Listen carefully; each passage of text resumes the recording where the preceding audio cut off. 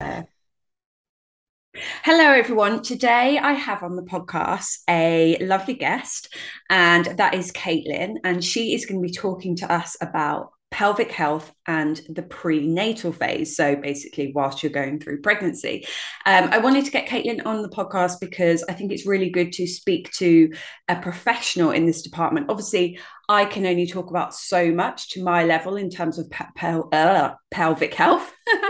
But obviously, Caitlin works in this field. So I wanted to get her on so I can discuss all the different things that you might experience in pregnancy, and we can bust some myths and maybe help some of you out if you are suffering with any pain or anything like that.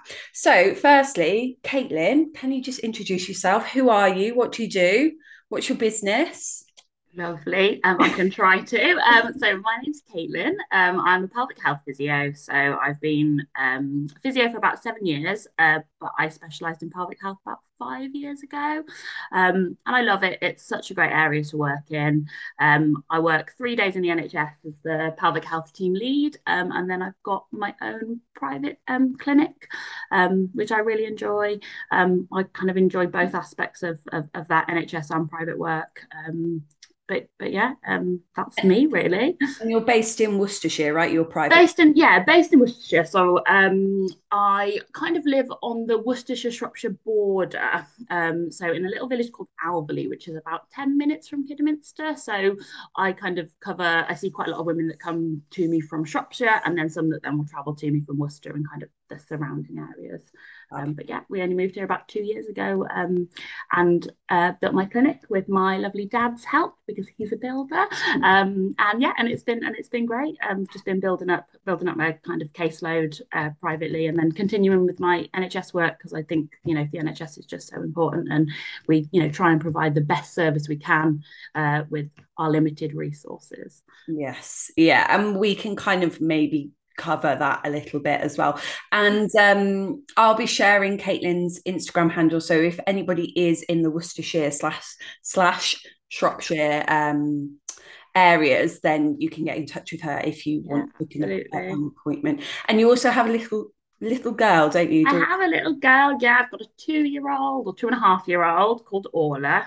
She's lovely. And I think having her, I mean, I've always loved pelvic health, but really kind of going through my own pregnancy and postnatal journey really kind of solidified that this is the area I want to work in. When I was pregnant, I was a MSK and pelvic health physio. So I did kind of musculoskeletal physiotherapy and pelvic health physio. But kind of as soon as I had her and I wanted to go back to work part time, I just wanted to kind of fully specialize in pelvic health so I could just kind of learn everything and help other mums. And it's really nice.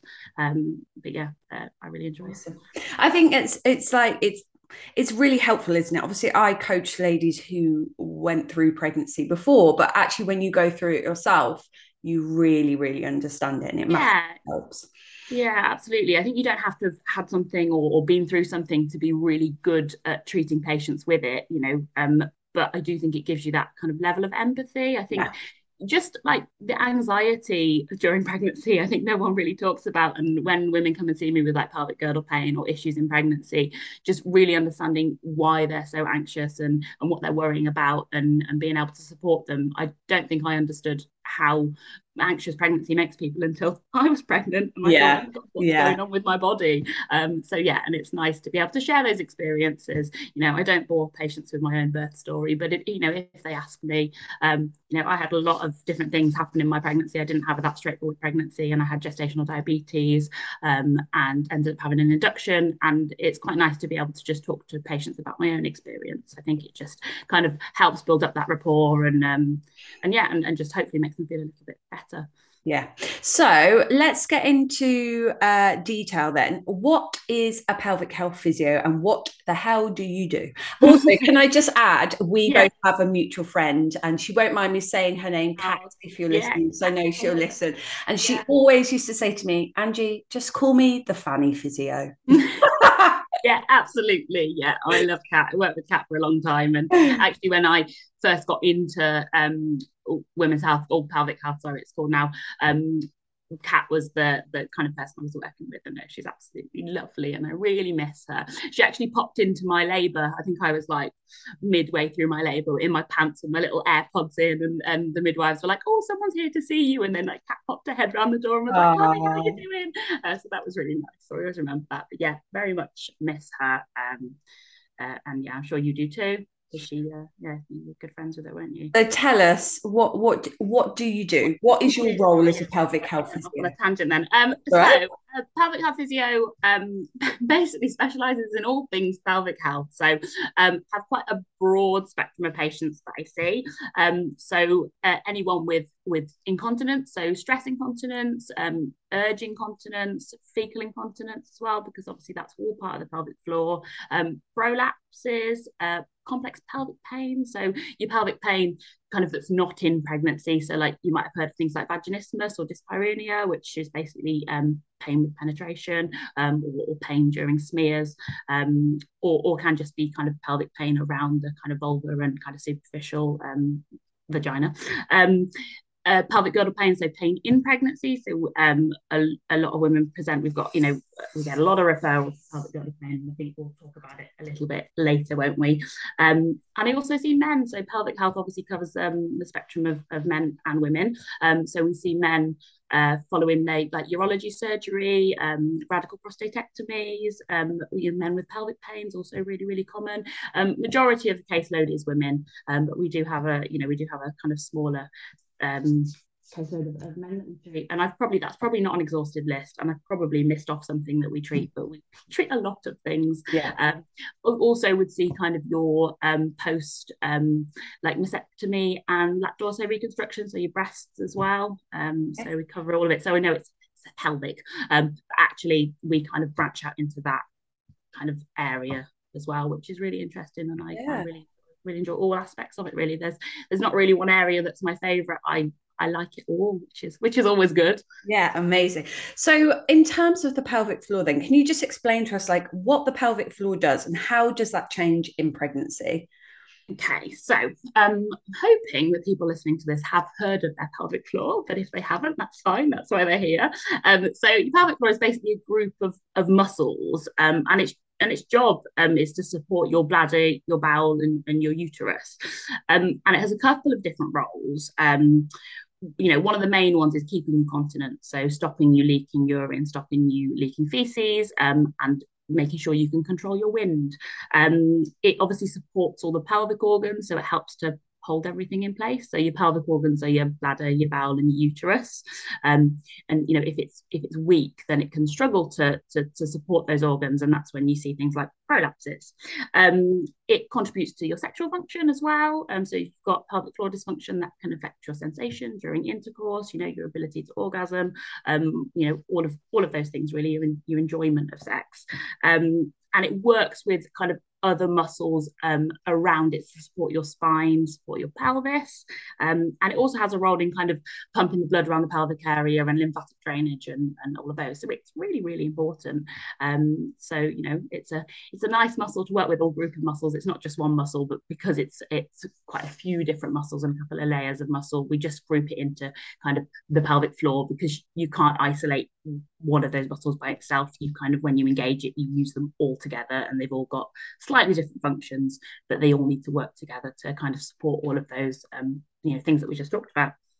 Yeah, amazing. Thank you. And I think that's important thing. I think when people say, "Oh, your pelvic floor," you just think my immediate reaction is always to think about like doing Kegels, and Yeah, yeah, yeah, it's just that. But then you associate that with maybe just being one muscle. But as you said, like yeah, when you actually look at it, it is a group of muscles, which is just yeah.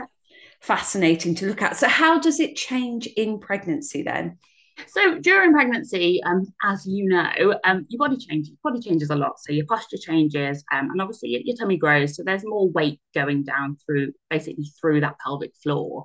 Um, and that basically just means it can't function as well. So quite often in pregnancy, we see women that maybe present with some incontinence, some kind of like like a heavy dragging sensation inside the vagina, and normally that's a sign that the pelvic floor is just struggling to keep up with those extra demands that are being placed on it during pregnancy.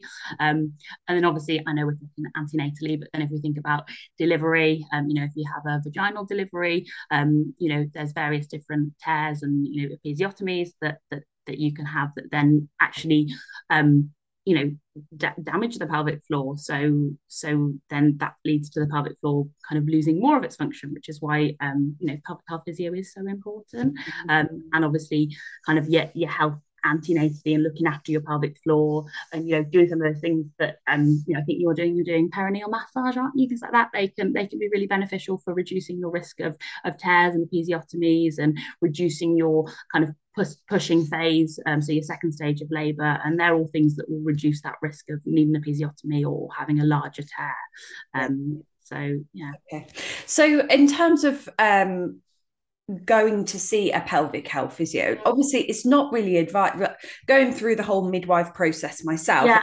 it's not advised by a midwife at all at any point until postnatally, but I Yeah. have opted to go and see a pelvic health physio because I'm interested, I want to know more, and I want to make sure I'm setting myself up for a good postnatal period.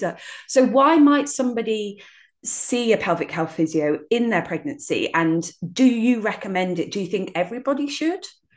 Yeah, I mean, I think one of the things, especially in the NHS with resources, is we don't have the resources to be able to offer every single pregnant lady an antenatal assessment. But I think it's always going to be beneficial to see a physio and get kind of a baseline. I mean, just the basic stuff like, can you switch your pelvic floor on? Are you doing it correctly? Because ultimately your technique is so important. So, quite often, we get patients present to us that are already having problems. So they would more than likely be referred by their midwife. If one of those, if they had kind of symptoms that they thought, well, you maybe want to see a physio. So if they, presented at one of their post antenatal appointments and they said, I'm leaking, I'm getting symptoms of prolapse, or I'm getting pelvic girdle pain. So those patients do tend to be referred to us. And obviously, we can assess them, look at their pelvic floor. If it's appropriate, there's no reason we can't do internal assessments with them to check their kind of baseline pelvic floor function and kind of work from that. But even women that are asymptomatic, so have absolutely no symptoms of incontinence or prolapse or pelvic girdle pain in pregnancy, it still is beneficial to see a physio, because we can give you that baseline, we can check your technique, we can just talk to you about you keeping your pelvic floor kind of healthy during pregnancy. Making sure you're doing pelvic floor exercises, the recommended amount of time you should be doing it for in the day, checking your technique, talking about things like avoiding constipation. Constipation is, and straining is a really big risk factor for prolapse and pelvic floor dysfunction. So I think, it's beneficial for all women to see a physio if they're able to. At the very least, they should be doing the pelvic floor exercises. The NHS has a really good app called the Squeezy app, which I know in Worcestershire, your midwife or physio can kind of give you a code, and you can get it free, kind of within that year antenatal period, and I think kind of a year postnatal you can have it free. So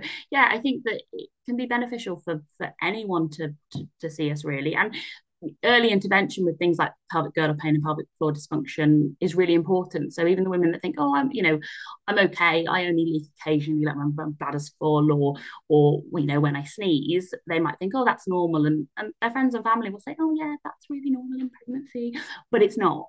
And getting on top of things early, you're going to have the best chance of recovering, aren't you, postnatally, and you're going to get on well with that rehab. And I know we'll probably mention it a little bit more later, but things like diverification, there's a lot of things in pregnancy that make women anxious, and they don't know where to turn, and they start asking Dr. Google, and we know that Google just isn't that good. There's just too much information out there, and it's all a bit overwhelming. So even just getting that reassurance to say, this is really normal, this is fine, don't worry about it, keep moving, encouraging exercise in pregnancy, exercise in uncomplicated pregnancies, it is really, really important, and it actually reduces your risk of things like gestational diabetes and preeclampsia. So just getting that advice from us, even if it's just a one-off antenatal kind of screening.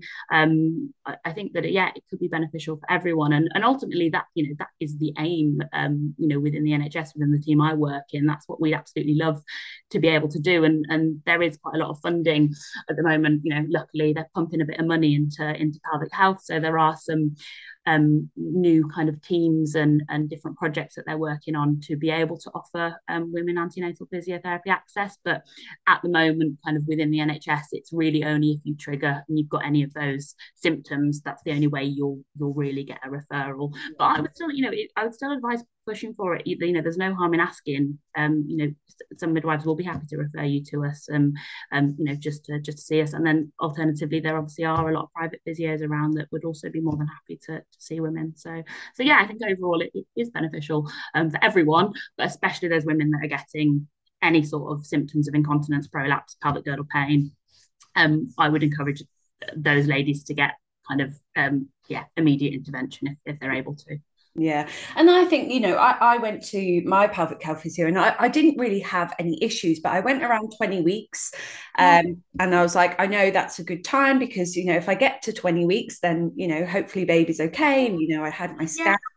And for me, I just wanted to go to build rapport. I think it's really important to build rapport with a specialist because, if I go through labor and I do tear, I want to be with somebody that understands me, I've got a relationship with already.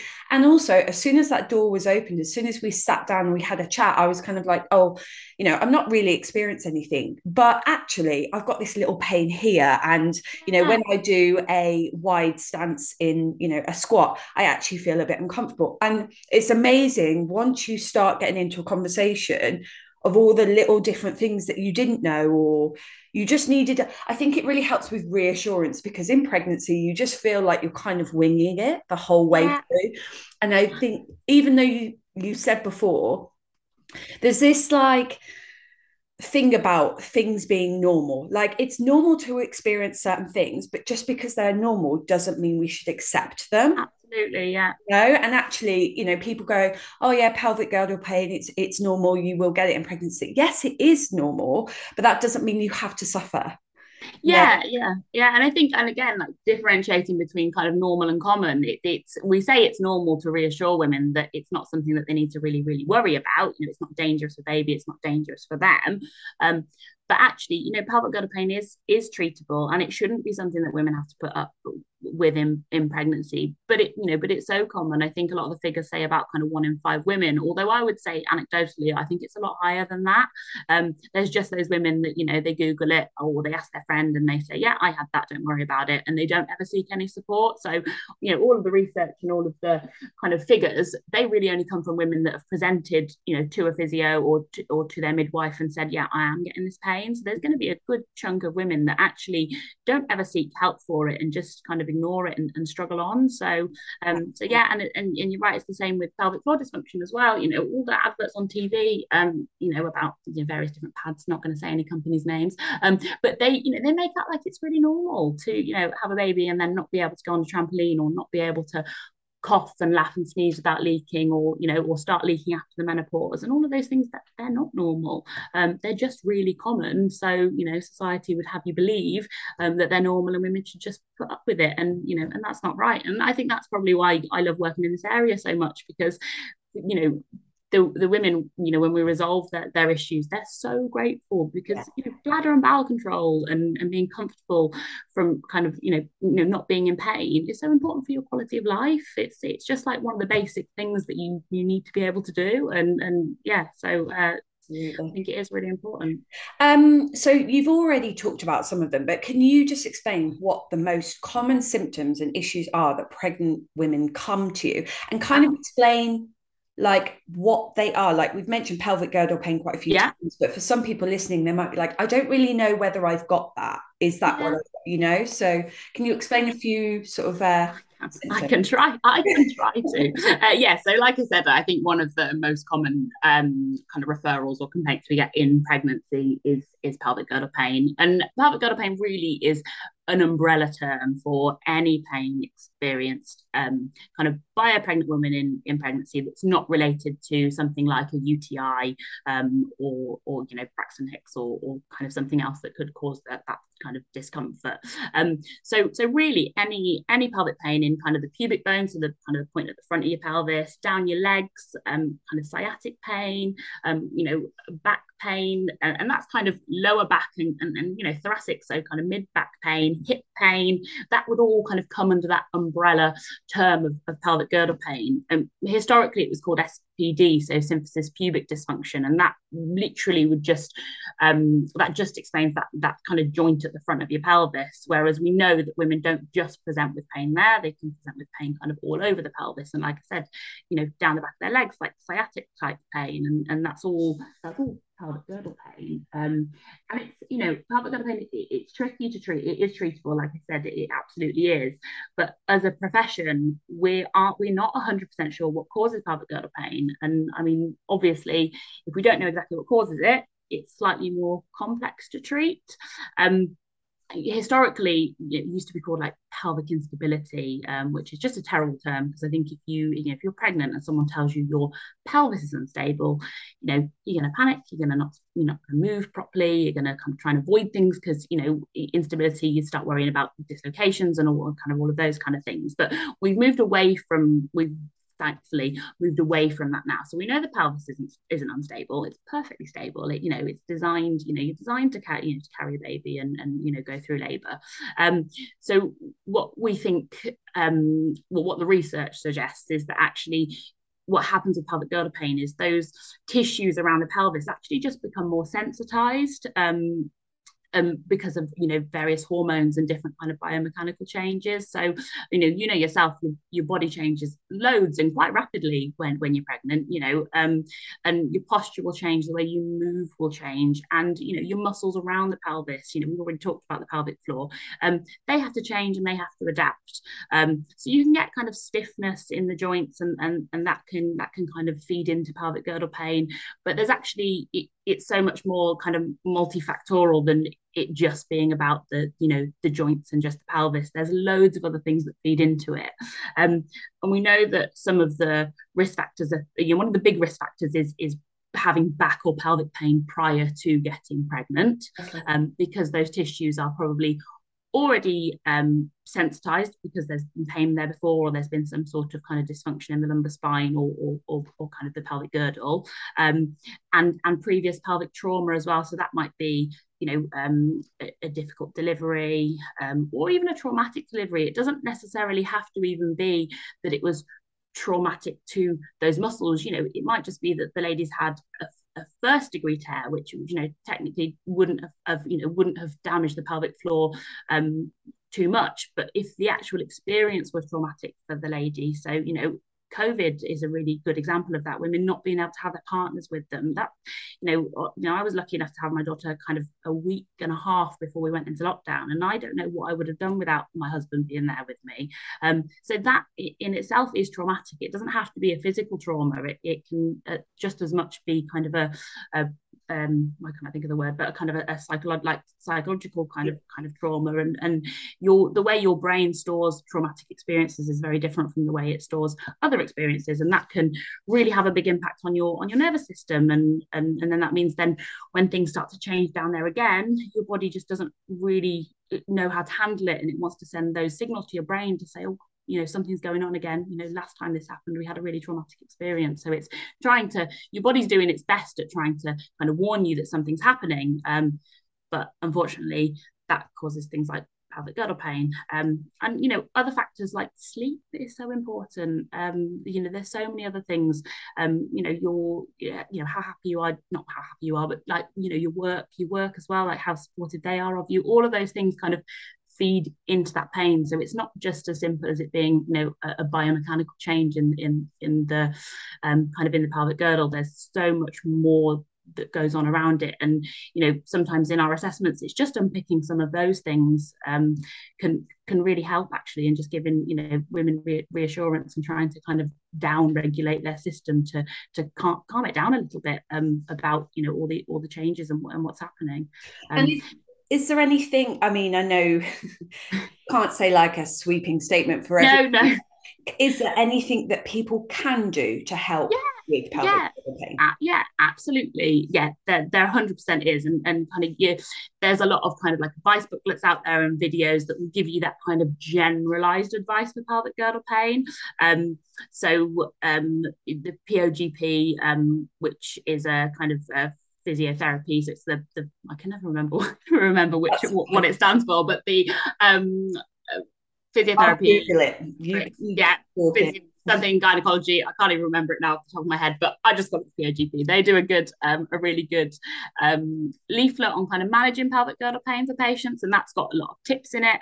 So things like sleeping positions, pillow between your legs, to try and kind of maintain symmetry while you sleep. And I would say with that, yeah, pillow between your legs is really important, but also kind of pillow between your ankles as well. It's not just kind of just in between the legs. I would go for kind of trying to maintain symmetry kind of the whole way down your legs.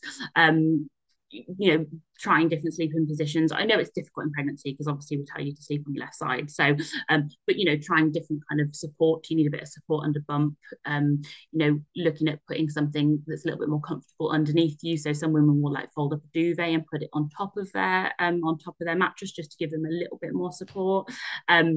Trying not to do, with pelvic girdle pain, we quite often find that those positions where your pelvis is asymmetrical are uncomfortable. So I think we talked about it, things like lunges and going up and down the stairs, standing on one leg to get dressed. I don't ever want to scare women and make them think they can't do certain activities. They absolutely can, but where they can adapt a little bit, that can actually make a massive difference. So, sitting down to get dressed, trying different ways of climbing the stairs that don't aggravate you, especially if you're getting kind of pubic bone pain, trying to adapt to different activities.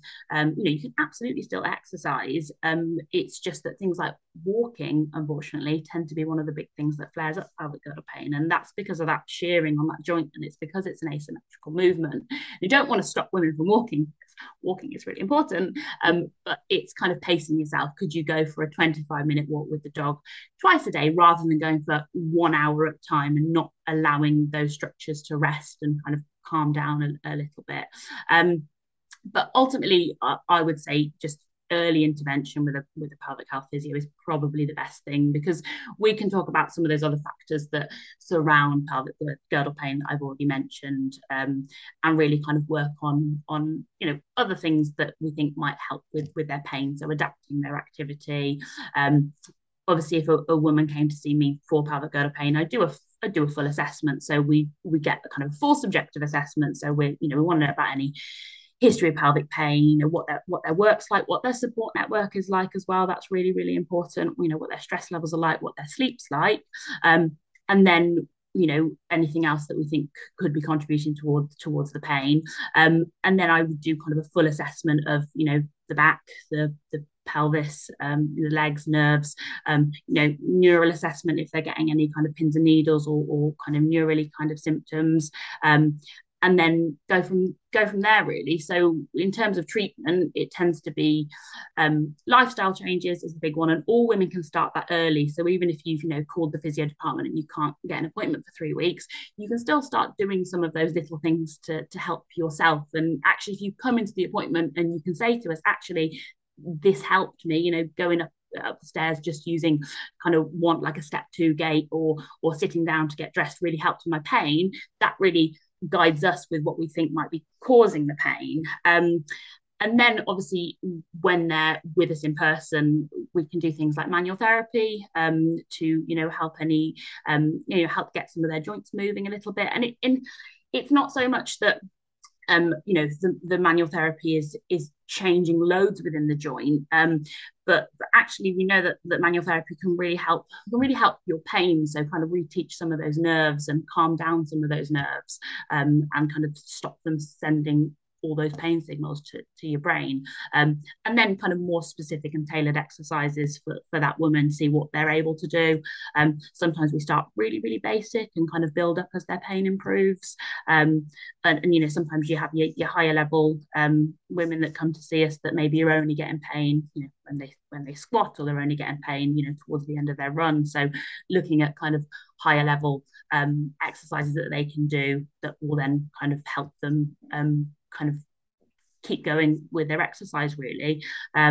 So yeah, it's all really individualized, which again is hard and quite frustrating for women. And I know one of the things that I always feel particularly guilty about is that we kind of within the NHS, our resources are so stretched that we aren't able to offer women a face-to-face appointment immediately. So what we do, and any women that are in Worcester that have had their midwifery for pelvic girdle pain will know that we send them a video to begin with that's got kind of all the general advice on, and we want them to watch it. We want them to watch it to the end because it's useful.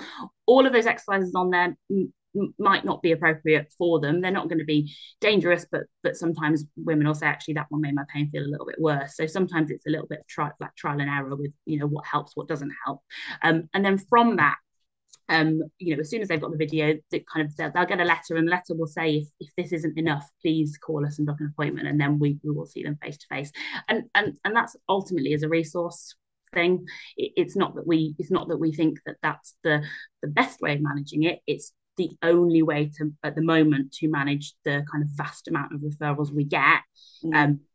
Without, if we offered everyone a face-to-face appointment, people would have had their babies by the time they got to see us, unfortunately. And we are pushing for more funding and more physios, but it's hard. Everything is just so stretched. But I would absolutely encourage any woman that is really struggling, if they've contacted, and I think it's the way that a lot of NHS trusts manage their pelvic girdle pain at the moment. If that kind of activity modification and that little bit of a kind of general advice doesn't work for them, seek a face-to-face appointment, and you should be able to just, in most cases, just call the department and say, I want to see a physio, and that'd be absolutely fine. And then alternatively, obviously there are kind of private physios around that could see you face to face potentially a little bit sooner. But we are busy. A lot of my friends that work privately, we get a lot of women coming in with pelvic girdle pain, and not even because sometimes they're quite happy with the NHS treatment, but it's just that they can't be seen as regularly as they feel they need to, or they can't get that initial appointment. They can't get their initial appointment as soon as they'd want to, or it's that they can't actually get to an appointment at 9 o'clock in the morning because they're still working, and their work won't give them the time off for that appointment because they're already going to all their midwife appointments. So being able to offer a really early morning appointment or an evening appointment, or I offer Saturday appointments because I think most people generally can get to me on a Saturday. It's just important to have that flexibility for the women as well, so they can get support if they need it. Thank you. That was amazing. I think that's really good to talk about as well, the NHS side of things, because sometimes the NHS does get scrutinised, and at the end of the day, it's not your fault. It's not the physio's fault. It's the time and the limitations that you have. You do have limited time to see people, and sometimes I know as a working professional myself, like, sometimes you do need to give people more time, and when you don't physically have that because your job doesn't allow you to, it can be quite frustrating as a professional as well. So just, I know we've talked quite a lot about pelvic girdle pain, but it's probably one of the most common things that crops up. Is there anything actually people can do before they get pregnant to help prevent pelvic girdle pain? So I think if you're someone that's got back pain or pelvic pain, seeking physio support and advice to try and resolve that pain before you get pregnant would potentially help, looking at kind of what muscles are particularly weak.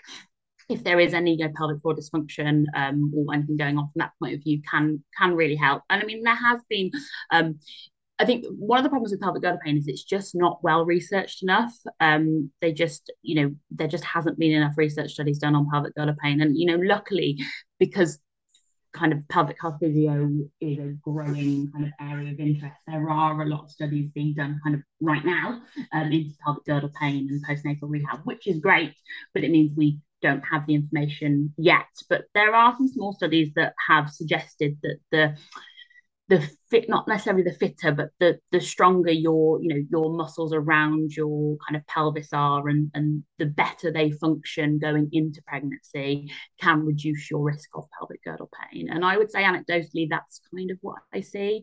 Yeah.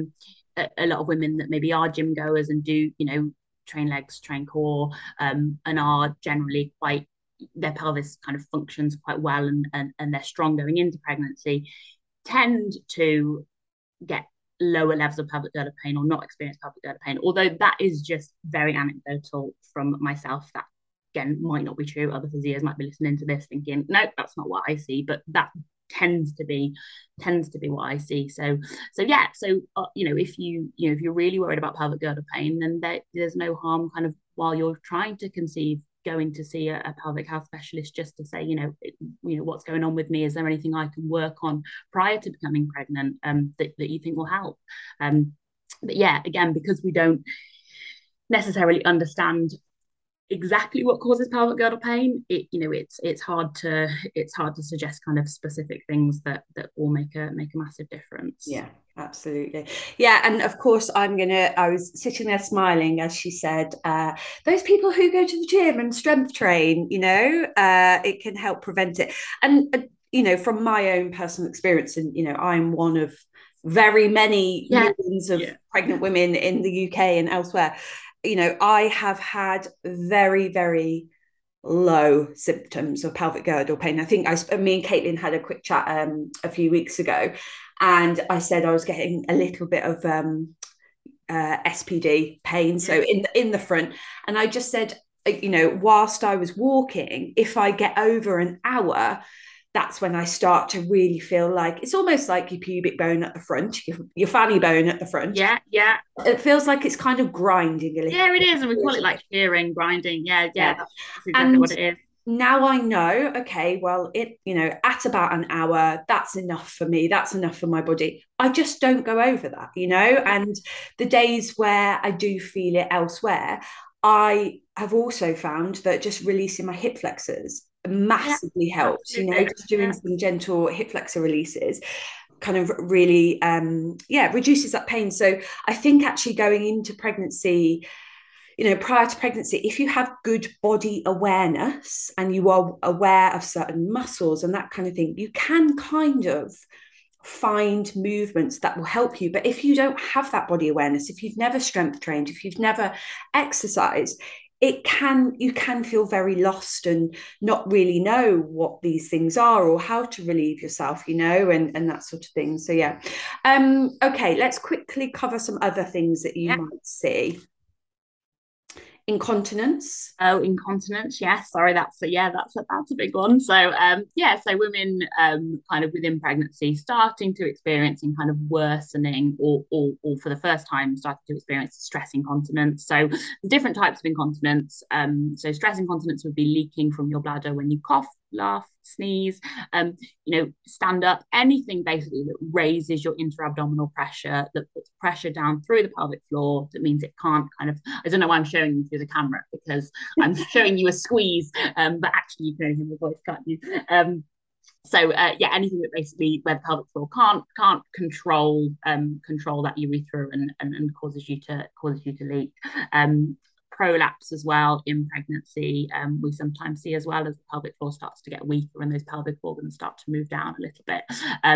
So that is relatively common in pregnancy, like we talked about, and those women quite often get referred by their midwives or their GPs, and we would do kind of a pelvic floor assessment. So if it's safe to do an internal examination, so we tend to go kind of over 12 weeks after they've had their 12-week scan, if they haven't been told by their consultant or their midwife that they're not allowed to have sexual intercourse, and obviously if they consent to having an internal vaginal examination, then we can look at their pelvic floor, and how it's functioning, and if they have got any prolapses or anything that we need to work on.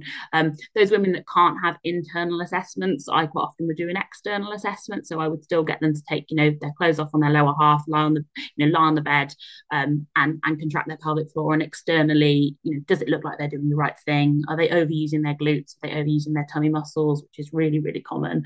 And just really correcting their technique. And like I said, kind of previously, just talking about pelvic floor health, so avoiding constipation, doing their pelvic floor exercises regularly, and really making sure they are doing their pelvic floor exercises properly. So are they contracting, but are they also relaxing? Because your pelvic floor needs, like any muscle, to function properly, it needs to be able to move through its full range.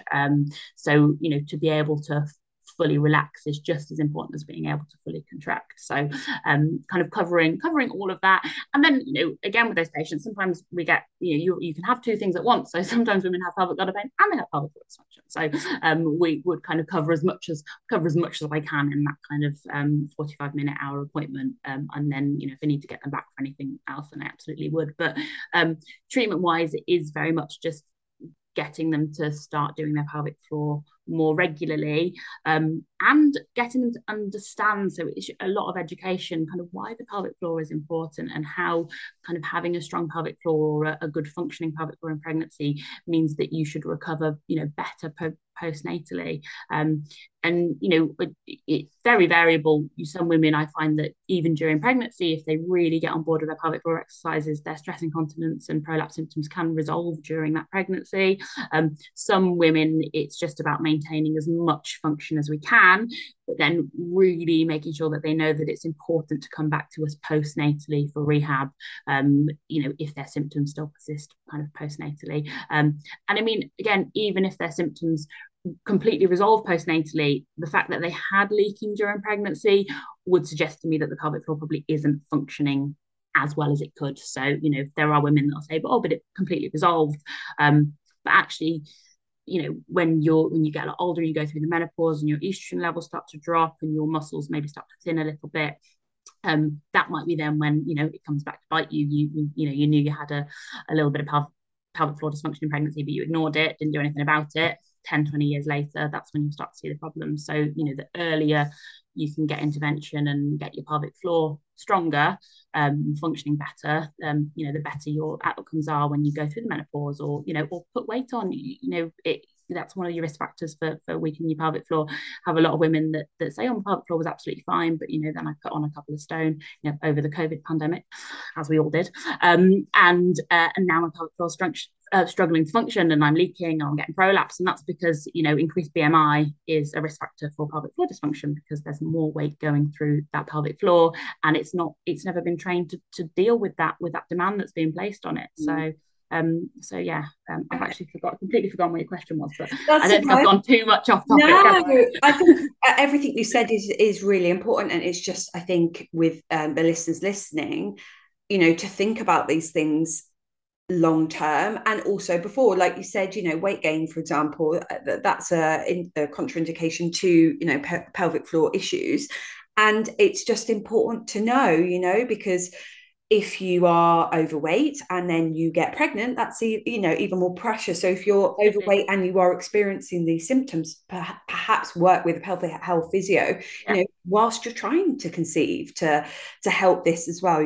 So okay, so we've got pelvic girder pain, incontinence. Is there anything else that you generally typically see? We sometimes see a bit of carpal tunnel pain in pregnancy, not very commonly, although I think it is common, but it just doesn't get referred to us that often. And that's, pins and needles presenting kind of in the hands, that's not associated with the neck. And that tends to be kind of, obviously you've got your carpal tunnel, that you've got different tendons and different nerves run through, and as you get more swollen in pregnancy, which we all do, it can put more pressure over those nerves, and that can cause kind of neural symptoms like pins and needles, weakness in one hand or both hands. Tends to be worse at night. A lot of women say like hanging their hands out the bed will help with it.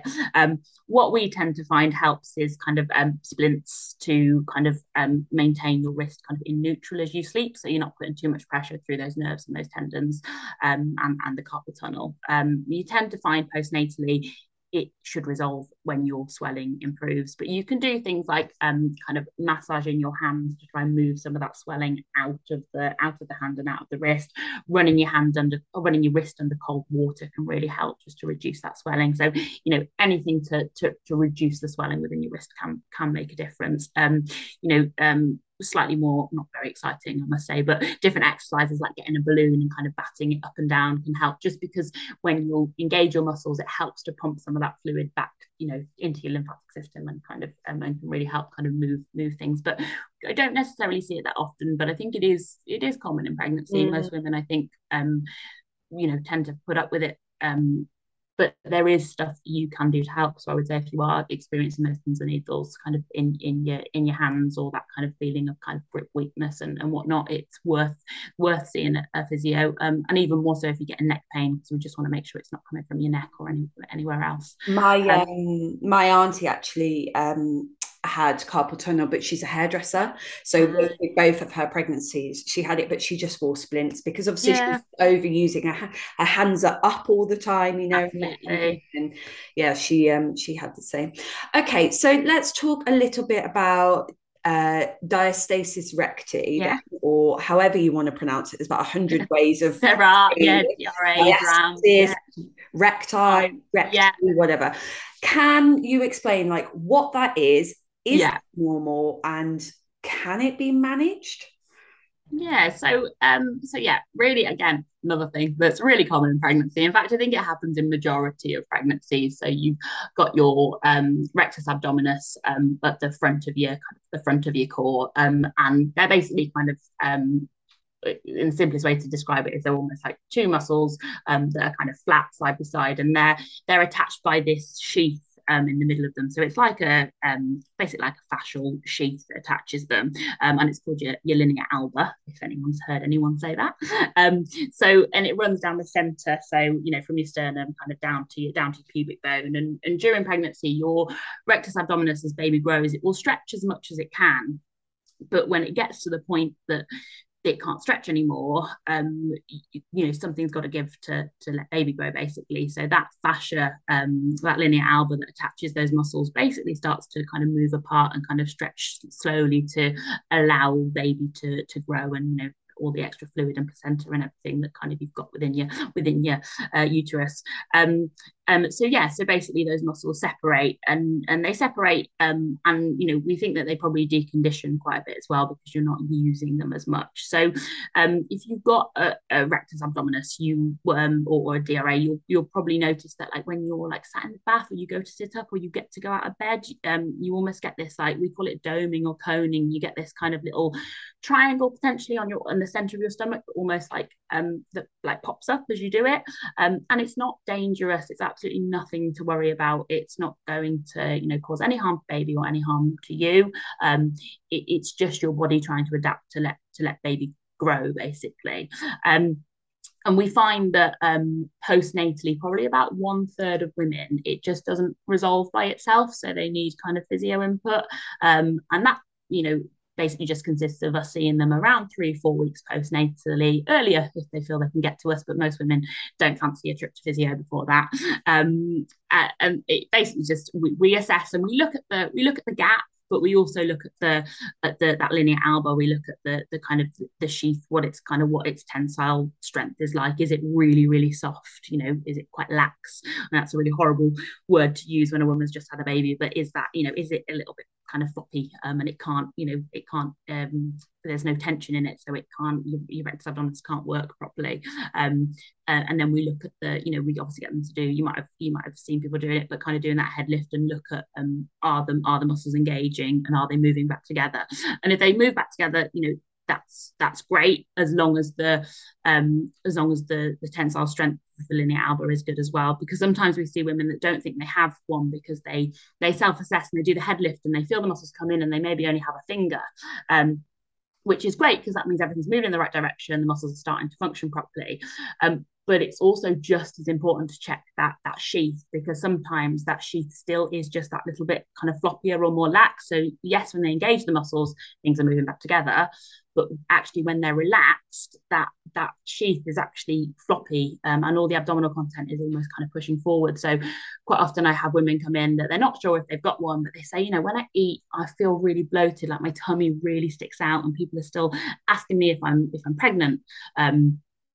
Because my tummy sticks out, and that's more likely than not because that sheath, that linea alba, is actually just quite lax. And when they're relaxed and the muscles aren't engaged, all that abdominal content and pressure basically just pushes out. So tummy sticks out a little bit more. So in physio, we work on, getting that divarication resolved where we can, getting the muscles as close together, as they should be, but also getting that sheath feeling tense as well. So when they poke their tummy, they don't just completely sink into the abdomen. They feel it should feel like a bit solid, springy, and that's kind of at rest and during activity. Yeah. And then during pregnancy, there are things you can do to maintain your core strength. So exercise. Core is safe during pregnancy as long as you're not leaking and not getting any kind of back pain as you're doing it. There are core exercises that are perfectly safe to do, and you can try and kind of reduce that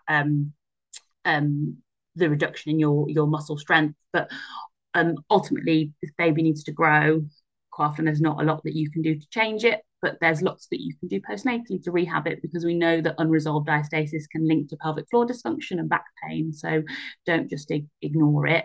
So yeah, if you think you've got one, we're always more than happy to check and advise you. And either way, if you don't, even if you come in and you see one of us and actually we say, that all feels really good, your core's probably still going to be weak.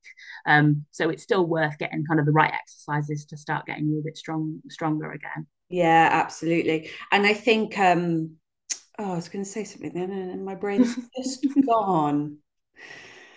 Where was I going? I I'm don't really know. surprised this hasn't happened to me yet, actually. I've still got baby brain like 2.5 years later. Sometimes there's like a word on the tip of my tongue and I just don't know what it I is. mean, So. I had that before pregnancy Oh, anyway. well, that's fine then. Well, yeah. Yeah, you've got no chance then. What was I going to say? I was going to say something in regards to my own sort of pregnancy journey. I found there was a point in which something didn't feel right in my tummy, like around my tummy button anymore. And I was like, is this the start of, a diastasis happening? And at first I was a bit like, I don't know, because I'm very body aware. It is my job to, look after my body, to teach others about my body. I was doing a few tests and I was looking at getting Brad, and I was like, do you reckon it's doming? Da, da, da. And so I just went to see my pelvic health physio, because Yeah. I was on holiday at the time, actually. And I felt like this weird, and if anybody else listens to this podcast and gets it as well, I know exactly what you're talking about. This weird, like, stretching feeling. It was almost like somebody scratching from the inside of my belly Yeah. button above it. And I was like, what is it? It was so weird. And sometimes a little bit like a burning sensation. Yeah. And so I went to my pelvic health physio. I actually messaged her whilst I was on holiday, because she has like a WhatsApp service, which I'm sure you do as well. And I was like, oh, this is happening. And she was like, okay, well, don't panic. We'll check it when you get back. And when I went, she was like, yeah, there is some diastasis there, but it's nothing to worry about. It's about 2 centimeters around your belly button, one above, one below. It's very normal. And just make sure you look after yourself when, and we talked about this before, like getting out of the bath. Like they always say, have baths in pregnancy. If you get pregnant and try and get out the bath, it is effort. It's You're just stuck there. You just have to shout for help. Yeah. so turning onto, rather than sitting up, and putting all that pressure through the front of your core, rolling onto your side, getting out of bed sensibly, and little things like that, getting off the sofa. And also, and this is just from learning through training other pregnant clients and myself, how you actually load your body in terms of weight. So I shared an Instagram post the other day about this in terms of like lat pull down. When you're doing heavier weights, when you're lifting weights, trying not to put too much tension through the front of your body from like above, because that's going to be a lot of pressure downwards, and then obviously downwards it's going to go forwards into your sort of belly button area. So it's really, I think, if you are worried or experiencing anything, work with a professional like Caitlin or myself that knows these things, that can adapt things for you, so that you might not be able to prevent it, you probably can't, but you can manage it. And I think that's the most important thing. Yeah. Yeah. I've just remembered what I was going to say. Also, I know we're going to do like a postnatal podcast to talk about these things, but I think what's also really important is, just because you might end up having a C-section, it doesn't mean that you haven't experienced diastasis and you've got out of that. Like I think for a lot of women, they think, oh, I've had a C-section, so I'm okay. I don't get any pelvic floor issues. Whereas actually that can happen, can't it?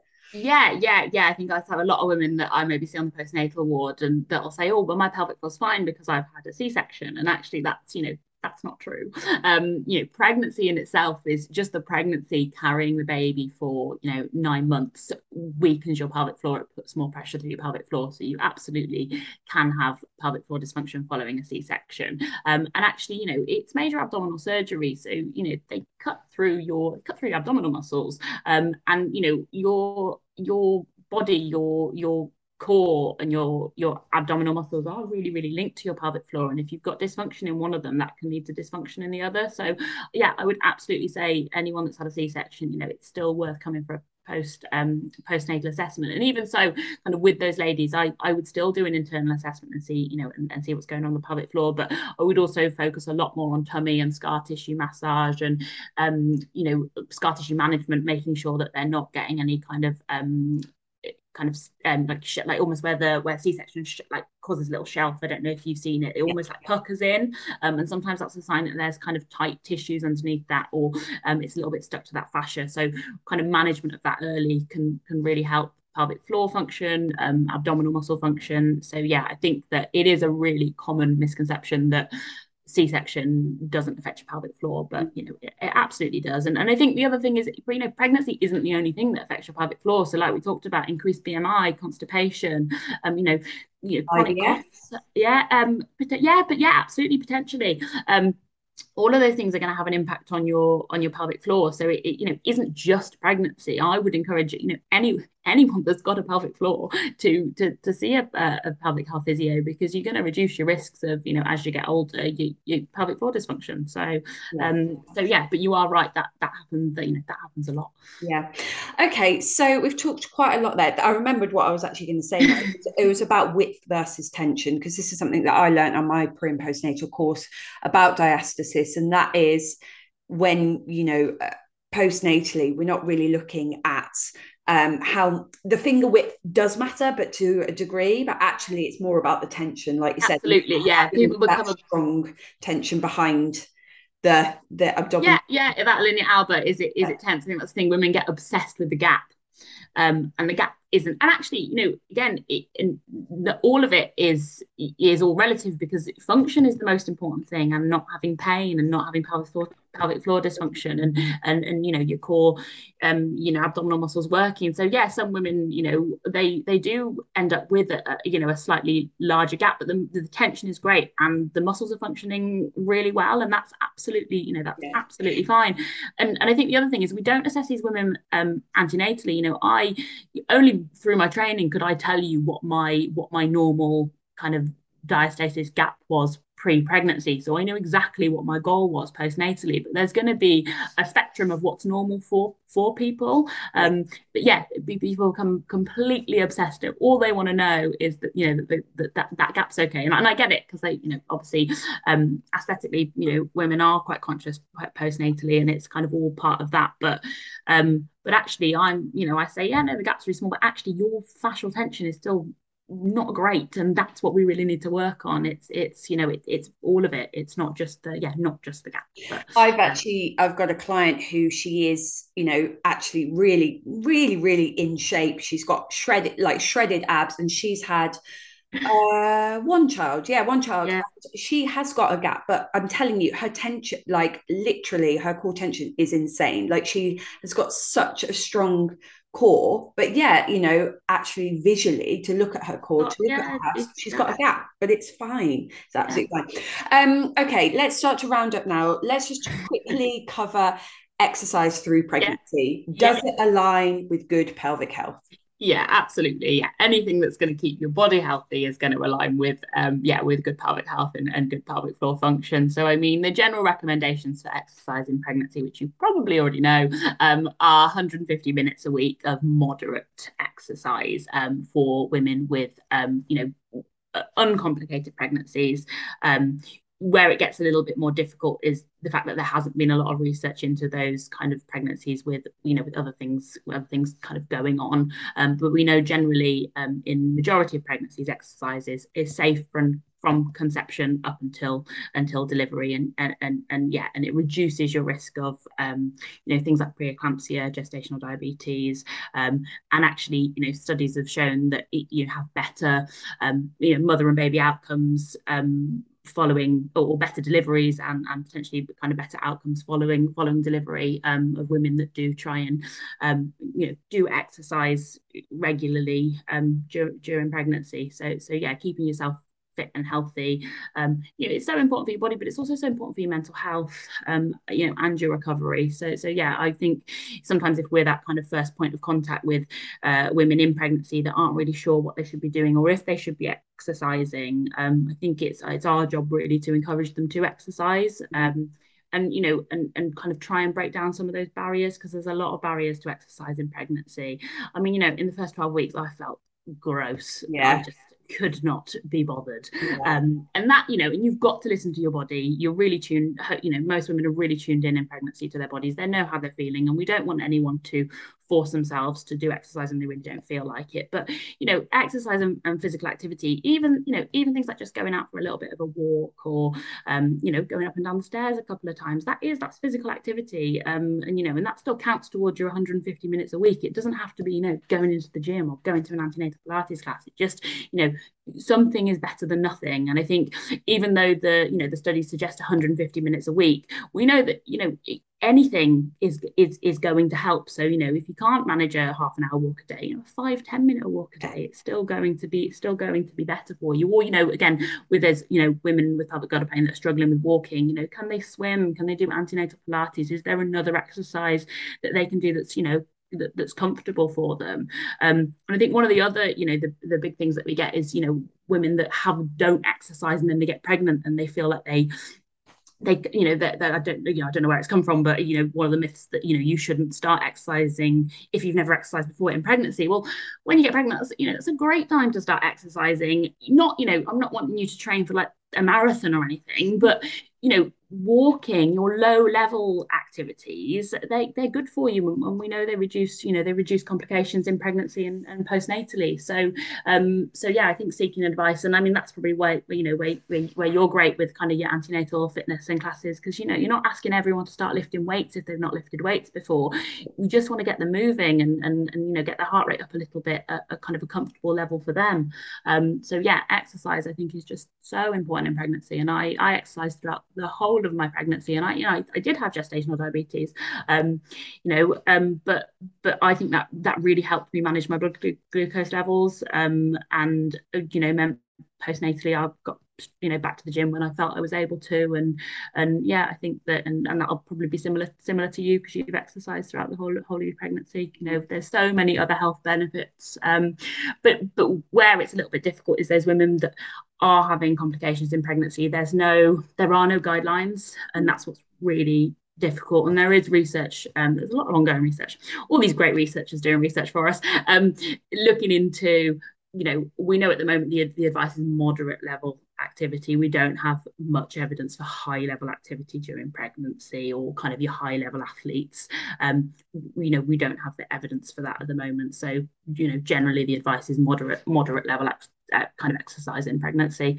It should be safe from conception to delivery. Yeah, amazing. And I think that the one thing to remember here, especially if you are pregnant and you're listening to this, remember when you have your baby, I mean, it's not happened to me yet, but when you have your baby, you are then not only lifting a baby, you're lifting the car seat, the pram. Oh, car seats are so heavy. The other day, we had a bit of a practice run of how we were going to fit the dog, the pram, the car seat all in the car. I literally almost had a meltdown. Yeah, honestly. I changed my car.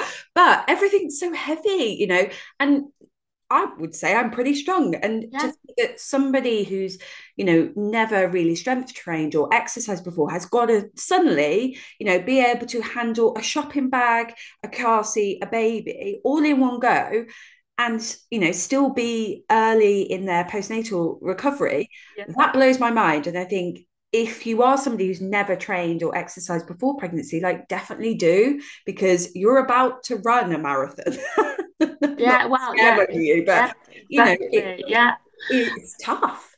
And I think that that's exactly right. And like we said, exercise, is good. I mean, there obviously are some reasons that we wouldn't want you to exercise in be kind of during exercise if you've got any kind of vaginal bleeding or became dizzy or you were getting kind of painful contractions, any new headaches, all of those things. But basically, we want you to stop exercising, kind of the same as if any person that wasn't pregnant was exercising, you'd stop for all of those reasons and kind of get them checked out, chest pain, all of those things. We don't want you to push through unusual symptoms that you don't normally have. We always want you to go and get those checked out. But ultimately, if you're feeling good and you're listening to your body and you're in tune with your body, doing exercise is beneficial for you.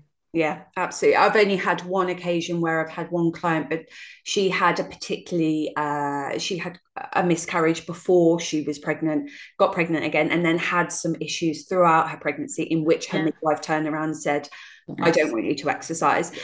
And, she was quite happy to take that advice. And I was like, yeah, do Okay. exactly what they say. And, she's Yeah. a beautiful baby. He's lovely. He's amazing and he's healthy, etc. And as soon as she had her baby, she came back to me, and we've worked Yeah. together, And I and think she's regained her strength, etc. So Yeah, and I think that's really important. And I think clarifying, I think that's the other thing. You go into a consultant or a midwife appointment, they tell you not to exercise.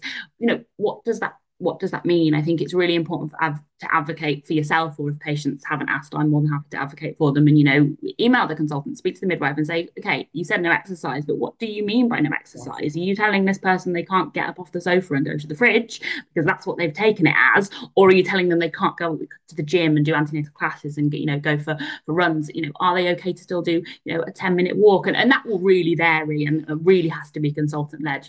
As a physio, I'm not going to be the one advising on that, but I think that just saying for some women blanket no exercise, there's all of these conditions are, they're on a spectrum, and some women will still be allowed to do 10-15 minute walks. Some women will be on strict bed rest. So I think if you are in a situation where you are in an appointment and they say don't exercise, just get some clarity on what they mean by that, because yeah, there might still be things that you can do that are going to be beneficial, to your pregnancy. Some women panic and they say, I've read that I need to be doing 150 minutes of exercise a week, and I've been told that I can't. And then so I think sometimes just getting the clarity, and then just remembering that anything is better than nothing, as long as you've been cleared by your consultant or midwife to do it. It's beneficial for you. yeah. I think she was told she could do half an hour walk, and that was Real. Yeah, that's it was about keeping a moderate heart rate and not yeah, letting the heart rate getting too yeah, yeah. exerted. Okay, so to finally round up, what are your three top tips for any pregnant women out there wanting to support their pelvic health throughout pregnancy? Fine. So my first one has to be doing your pelvic floor exercises. So we tend to say you're aiming for 3 times a day. You're going to try and do 10 kind of slow squeezes where you squeeze, contract your pelvic floor, hold it for a couple of seconds. I think the Squeezy app, I think you can set it to what you feel able to do, but 10 seconds is what we want you to aim for, but you may not be able to do that if your pelvic floor is a bit weak. Just do what you feel you can do.